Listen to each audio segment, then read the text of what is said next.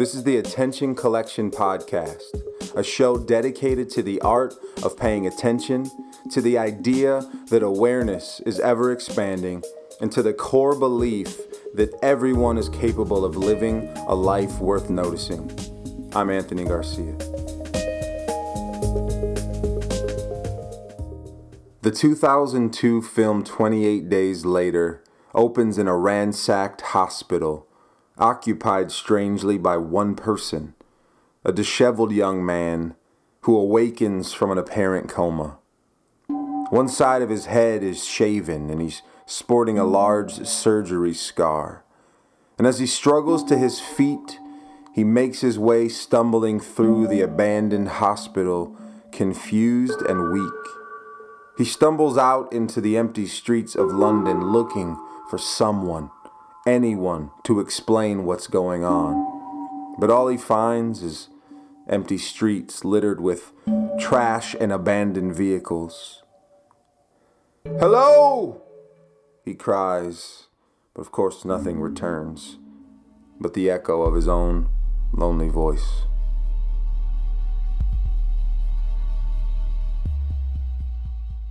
Even if you haven't seen the film, you probably have an idea where it's going.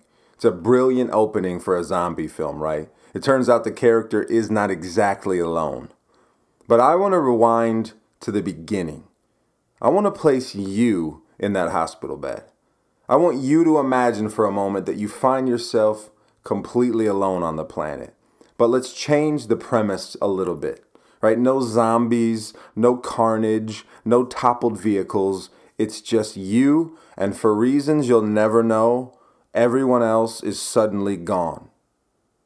Now consider this scenario through the lens of this question. In the thought-provoking book Inner Engineering, Sadhguru writes, "If you were alone on this planet, what would you want for yourself?" Think about that for a moment. Some of you are probably thinking, well, I'd want out immediately. Others, however, are probably thinking, no people to deal with? I'm good with that. When I started walking through this thought experiment, my first conclusion was pretty simple. No one could handle it. Think about solitary confinement. People go crazy. They lose touch because we're tribal. We are meant to be in community. And even if that community is not healthy, i.e. prison, it's still other people in proximity. And I think that's true, but there's also a flip side. Consider the monk. There are men and women who spend years alone in the silence of a cave, kept alive by someone showing up randomly with food. And they don't even see that person. Someone just shows up and drops a loaf of bread and some water at the mouth of the cave and then disappears. And yet these people experience connection. Somehow these people find bliss.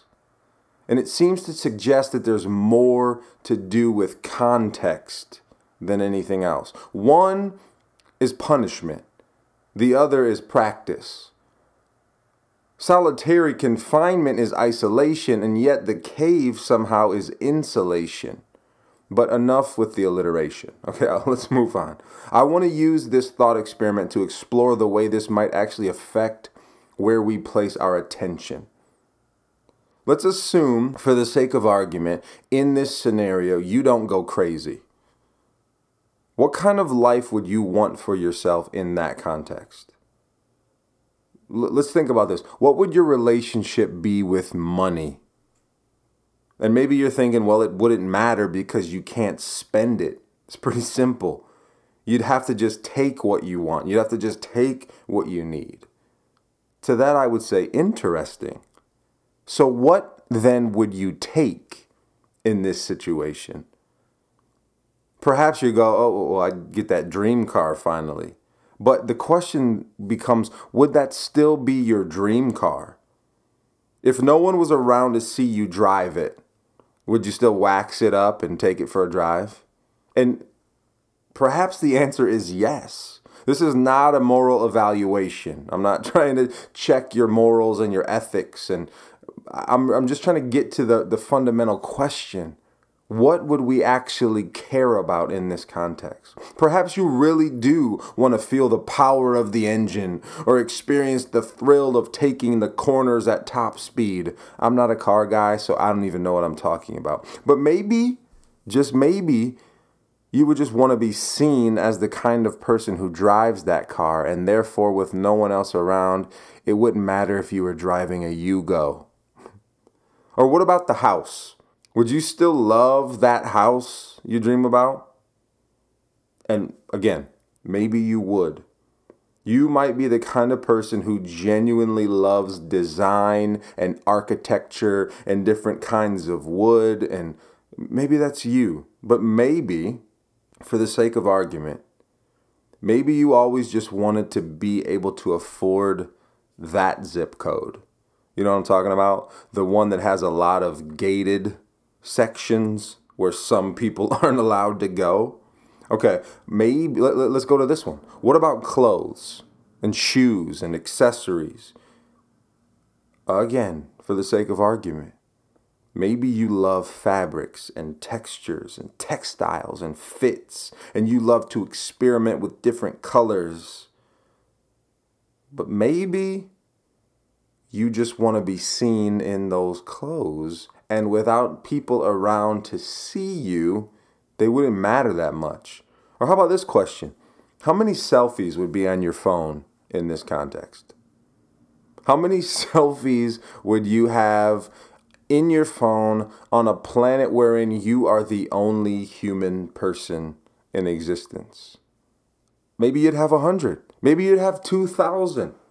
Maybe you would take one selfie every minute for the rest of your life. I don't know. I can't answer that question. But I know that there probably would be fewer selfies in the world in this context. All right, but let's take the pressure down a little bit, lest you think you're being judged via podcast, because I'm asking these same questions to myself. But let's move to this. What would your relationship to the arts be like if you were the only person on the planet? What would music mean to you?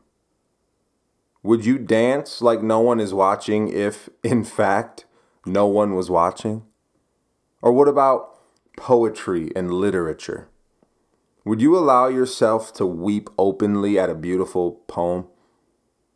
Would you recite it aloud to yourself and somehow find a new kind of fulfillment in this context? Or what about paintings? Would you finally admit, can we do this?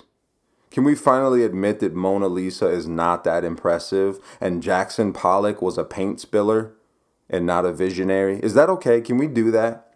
Okay, I'll do that. I'll take the blame. I'll take the fall. Or what about food? Would you savor every bite of food, or would you just eat to survive at that point? Like, what would the china be like at dinner? Or would you just eat off the table? Heck, would you just eat off the floor? Or would you lean in and learn how to cook? Like, would you get some books and learn how to cook for yourself? Or would you just eat out of the package for as long as possible until all the food around you runs out? This thought experiment can go everywhere. It's endless. And I think what it does is it reveals a lot about us.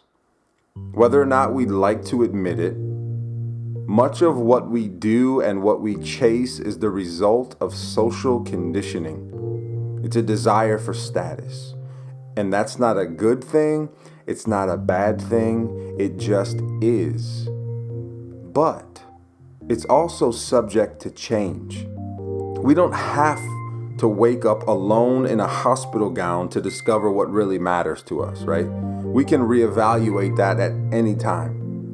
The truth is we're not alone and will probably never be alone, but we are individuals. We exist in community. We find meaning in community. We get some semblance of identity from community, but at the end of the day, we are all individuals. On some level, we are all alone. So in a world wherein you are the only one who exists, what would you really want for yourself? Pay attention to your answer.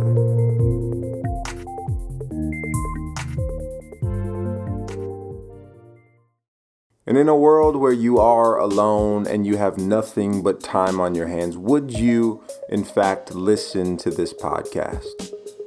Fortunately, you're not alone. You have family and friends. So if you feel so inclined, share this podcast with them. Subscribe on Apple Podcasts. Review it. It helps other people find it. And as always, get out there and live a life worth noticing. Until next time.